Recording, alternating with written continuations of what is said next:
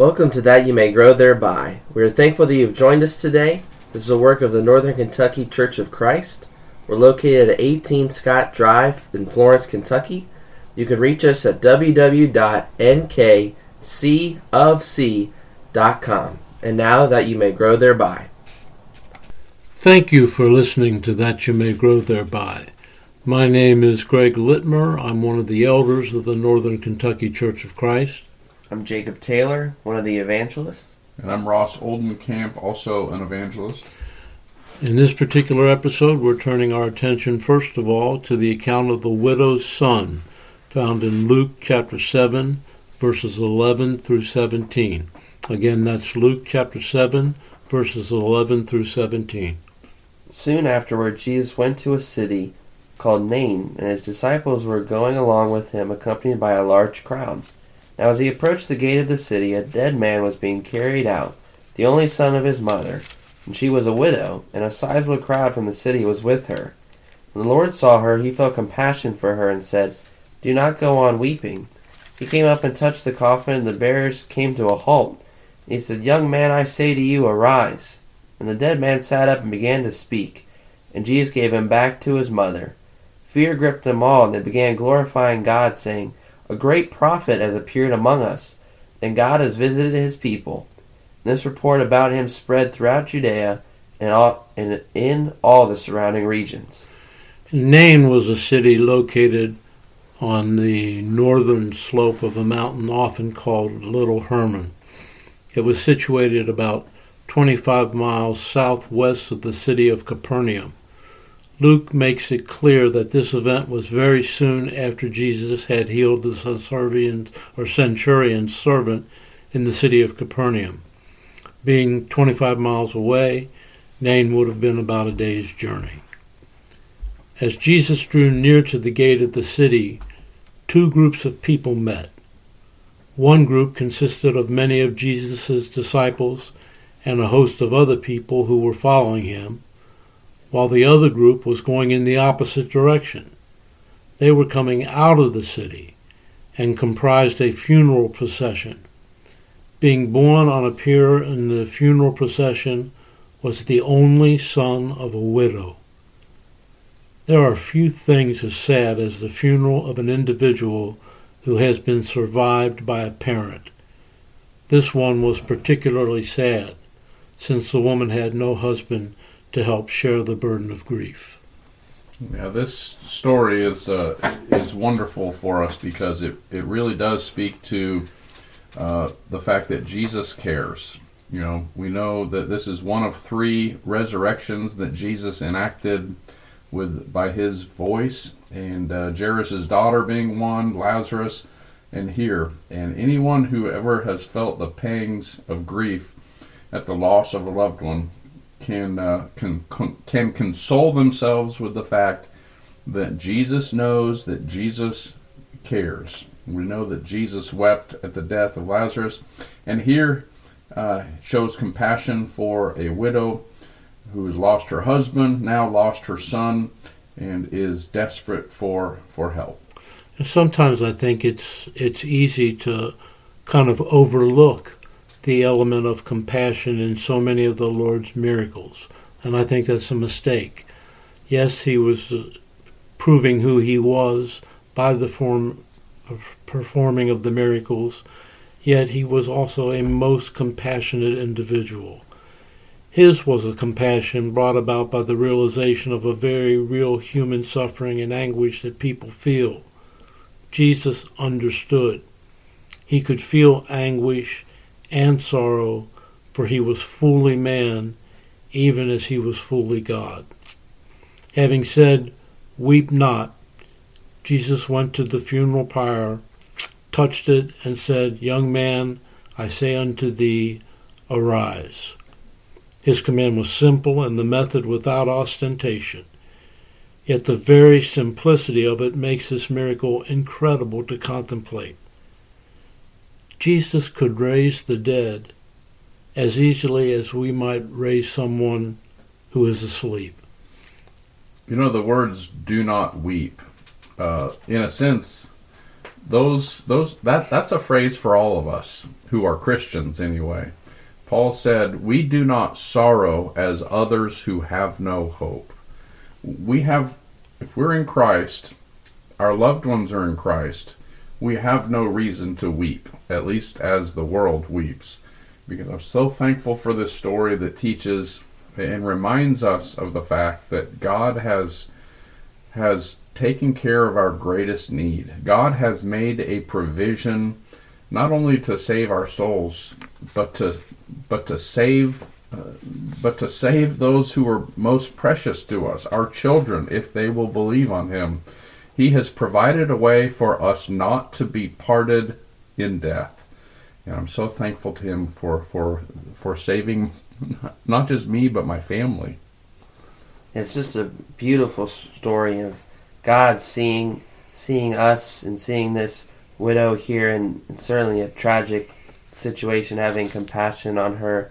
Verse 17 also stuck out to me. A lot of the miracles that we've covered so far, a lot of them have been Jesus will say, don't go out and tell people, and the message has been kind of restricted more to an area. This one, it talks about, was spread throughout Judea and all the surrounding region. So this story is certainly something that we know of, and as Ross said, it's absolutely, we should be thankful and are very blessed to be able to know about this. This was also something that was in that time was spread around, and something that hadn't been as seen with Jesus' miracles up to this point.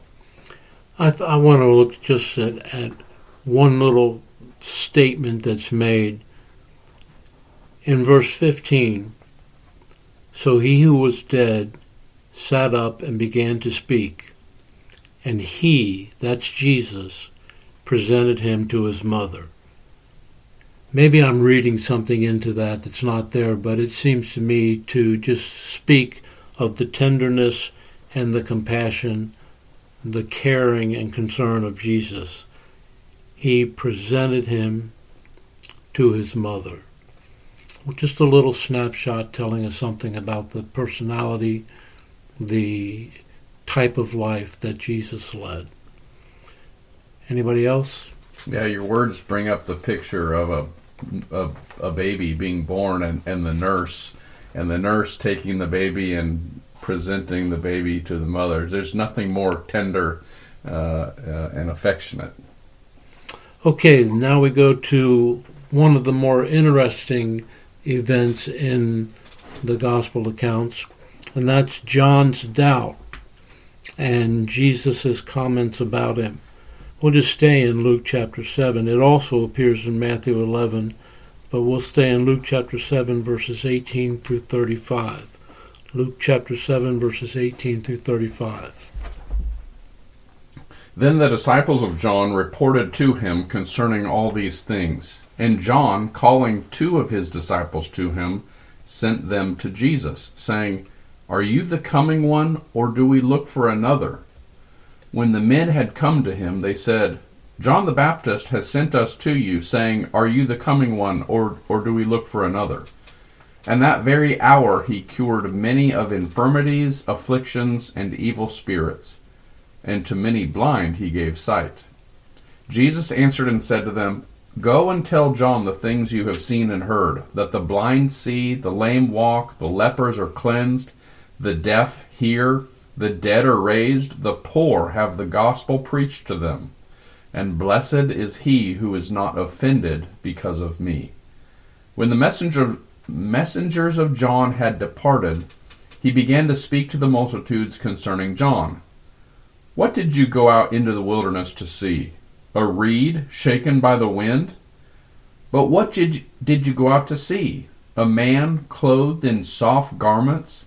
Indeed, those who are gorgeously apparelled and live in luxury are in king's courts.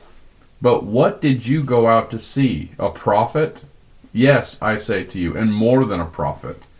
This is he of whom it is written, Behold, I send my messenger before your face, who will prepare your way before you. For I say to you, among those born of women, there is not a greater prophet than John the Baptist. but he who is least in the kingdom of God is greater than he." And when all the people heard him, even the tax collectors justified God, having been baptized with the baptism of John. But the Pharisees and lawyers rejected the will of God for themselves, not having been baptized by him. And the Lord said, "To what then shall I liken the men of this generation? And what are they like? They are like the children sitting in the marketplace and calling to one another, saying, 'We played the flute for you, and you did not dance. We mourned to you, and you did not weep.' For John the Baptist came neither eating bread nor drinking wine, and you say, 'He has a demon.' The Son of Man has come eating and drinking, and you say, 'Look, a glutton and a winebibber, a friend of tax collectors and sinners.' But wisdom is justified by all her children." This is one of those situations where really you need to combine both accounts, Matthew chapter 11 verses 2 through 19, along with Luke chapter 7, 18 through 35, to really get the full picture of what transpired. So I recommend that you read Matthew 11 verses 2 through 19 as well, because after witnessing the miracles of Jesus, John's disciples informed him of what they had seen.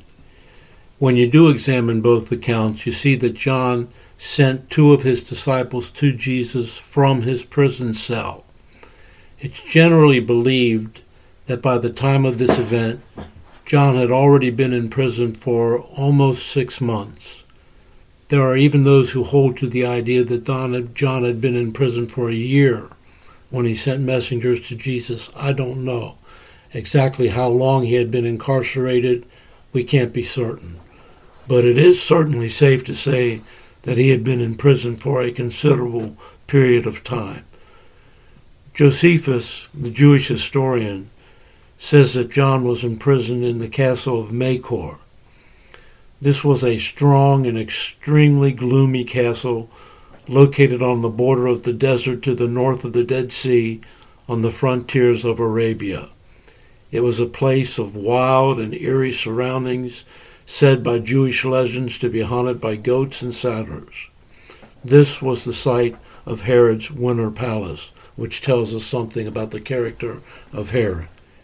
Yeah, I think with John here, there's many different ideas on why he goes to, or why he does send the disciples to ask the question in verse 19. I think one possibility could certainly be the idea of the what if, idea. That's something that I know a lot of people face. Is they may know something and have the uncertainty, and what if that didn't happen? What if I was wrong? And so I think it even could be a possibility of reassurance for John, looking for that, and just, what if I was wrong, and looking for that reassurance. I think it's just one possibility I thought would be worth pointing out.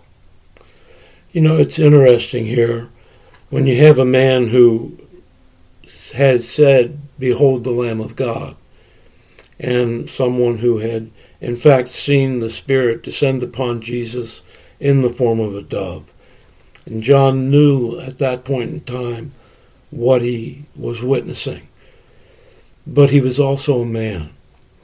And he was a man whose life had been one of the outdoors, rugged, kind of simple life. Now that man who used to sleep under the stars is in prison. And he's in prison for some period of time. How long, we don't exactly know. But nonetheless, he asked this question. Some people wonder, did John doubt? I believe that it's part of his humanity that he did, in fact, wonder why he was sitting there in prison if Jesus was the Son of God and was the Christ. But nonetheless,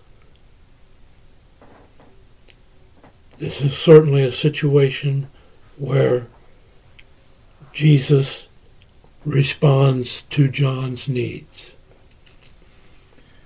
Yeah, and I think that Jesus, in saying, well, you just go tell John the things that you're seeing, that he certainly reassures John, and you would hope removed all doubt, and I'm sure that it did.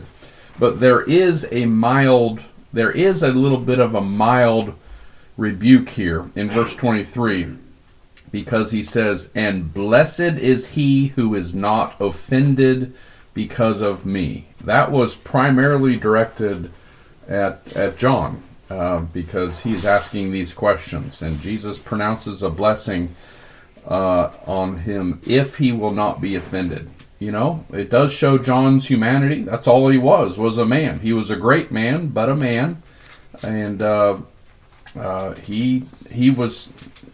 Things were not as he envisioned them to be in the ministry of Jesus. I'm sure we've all been in times like this. This is not how I saw my life playing out.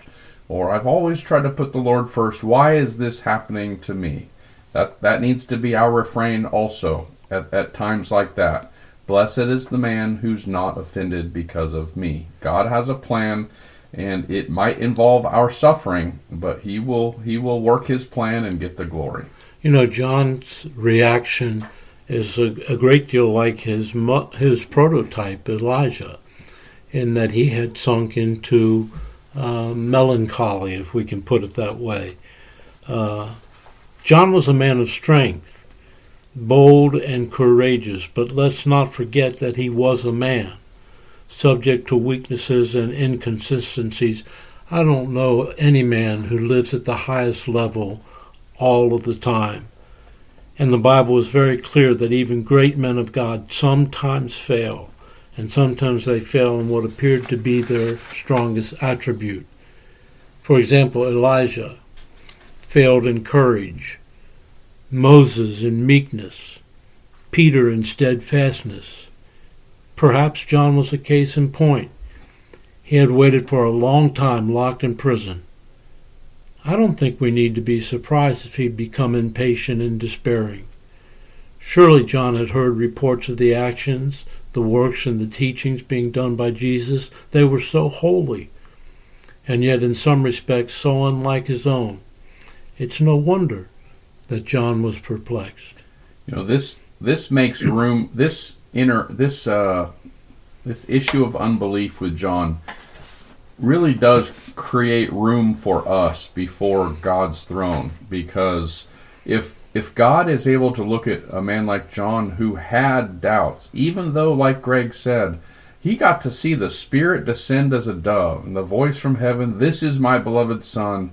If he can ask questions of doubt, having seen those things, and the legacy of Scripture concerning John is not one greater, than John. Among those born of women, not one greater.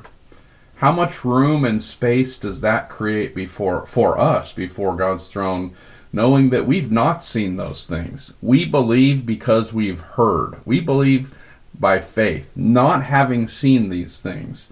So understand, if you have questions, if you have hard times, God has room for you, and he can reassure you just like he did John.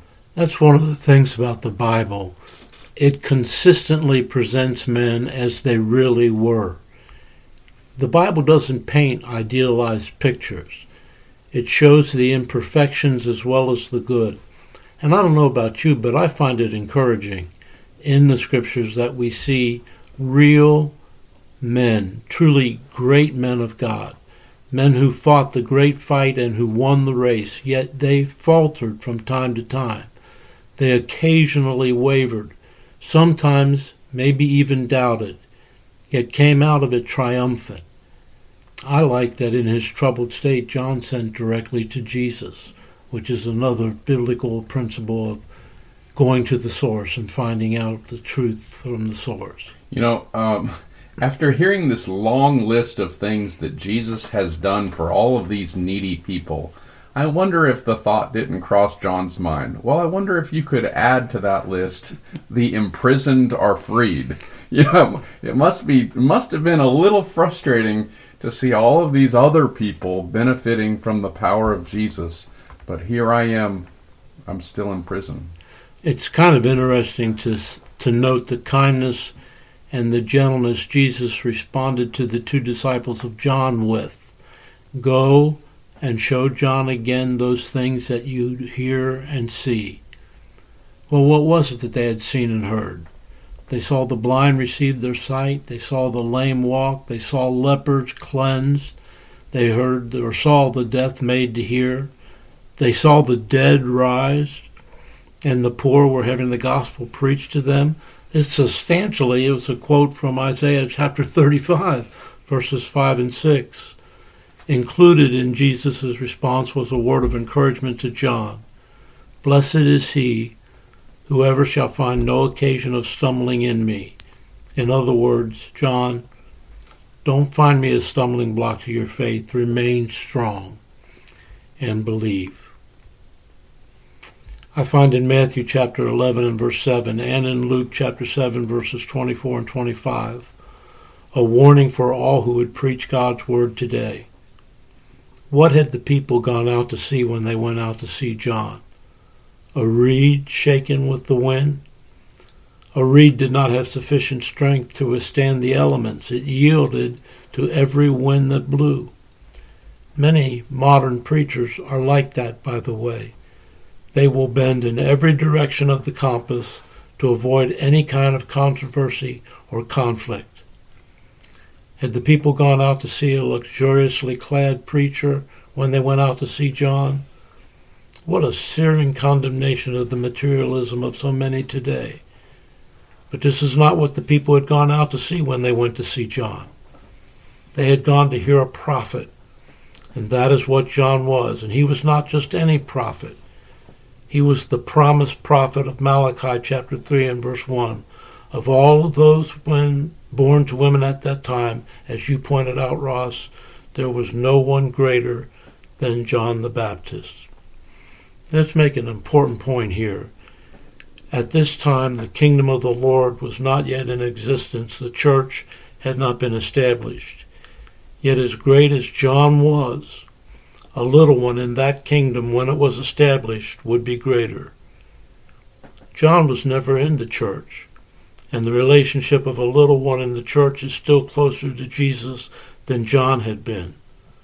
The point being made is that it is a marvelous blessing and a tremendous privilege to be a member of the body of Christ. The Jews of Jesus' day wanted action against Rome.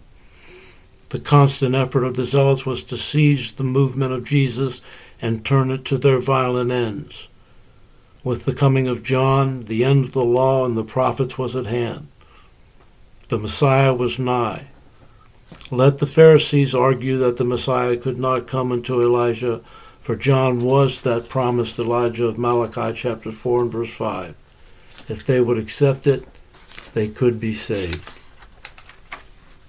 Verses 16 through 19 of Matthew's account and verses 31 through 35 of Luke's account constitute kind of an interesting use of sarcasm by Jesus. They are a comparison of the unbelieving generation to a group of contrary children in the marketplace who refuse to play with the other children. One group holds up to their lips imaginary pipes as though they're playing wedding songs, but the contrary group of children refuse to play along and dance. So the other changed and played at mourning and weeping, acting as if they were at a funeral, but the contrary group wouldn't join in that either. No matter what they did, the other group would not accept it. It was the same with that contrary, unbelieving generation. John came neither eating nor drinking, in the solemn, austere manner of the children playing at the funeral, and the Jews would not accept that. Jesus came eating and drinking, and they wouldn't accept that. They accused Jesus of being a man gluttonous and a wine-bibber, a friend of publicans and sinners. However, the results of John's ministry demonstrated the wisdom of the course he had followed, and the results of Jesus' ministry were proving the wisdom of his course. The unbelieving Jews would be satisfied with no one. And I think it was the wisdom of God to expose the hypocrisy of the two sides as they responded to John and Jesus. God puts them forth as two very different individuals. They conducted themselves in different ways, and they found fault with both sides. I mean, it sounds like modern news media, doesn't it? It's like, doesn't matter what the facts are, we're going to find a way to spin it to tell our narrative. That's an excellent way of looking at it. Well, that's going to wrap up this particular presentation. We again want to express our appreciation to each and every one of you who is listening. If you have friends who might be interested in studying the life of Christ, well, have them tune in. Until the next time then, thanks for listening.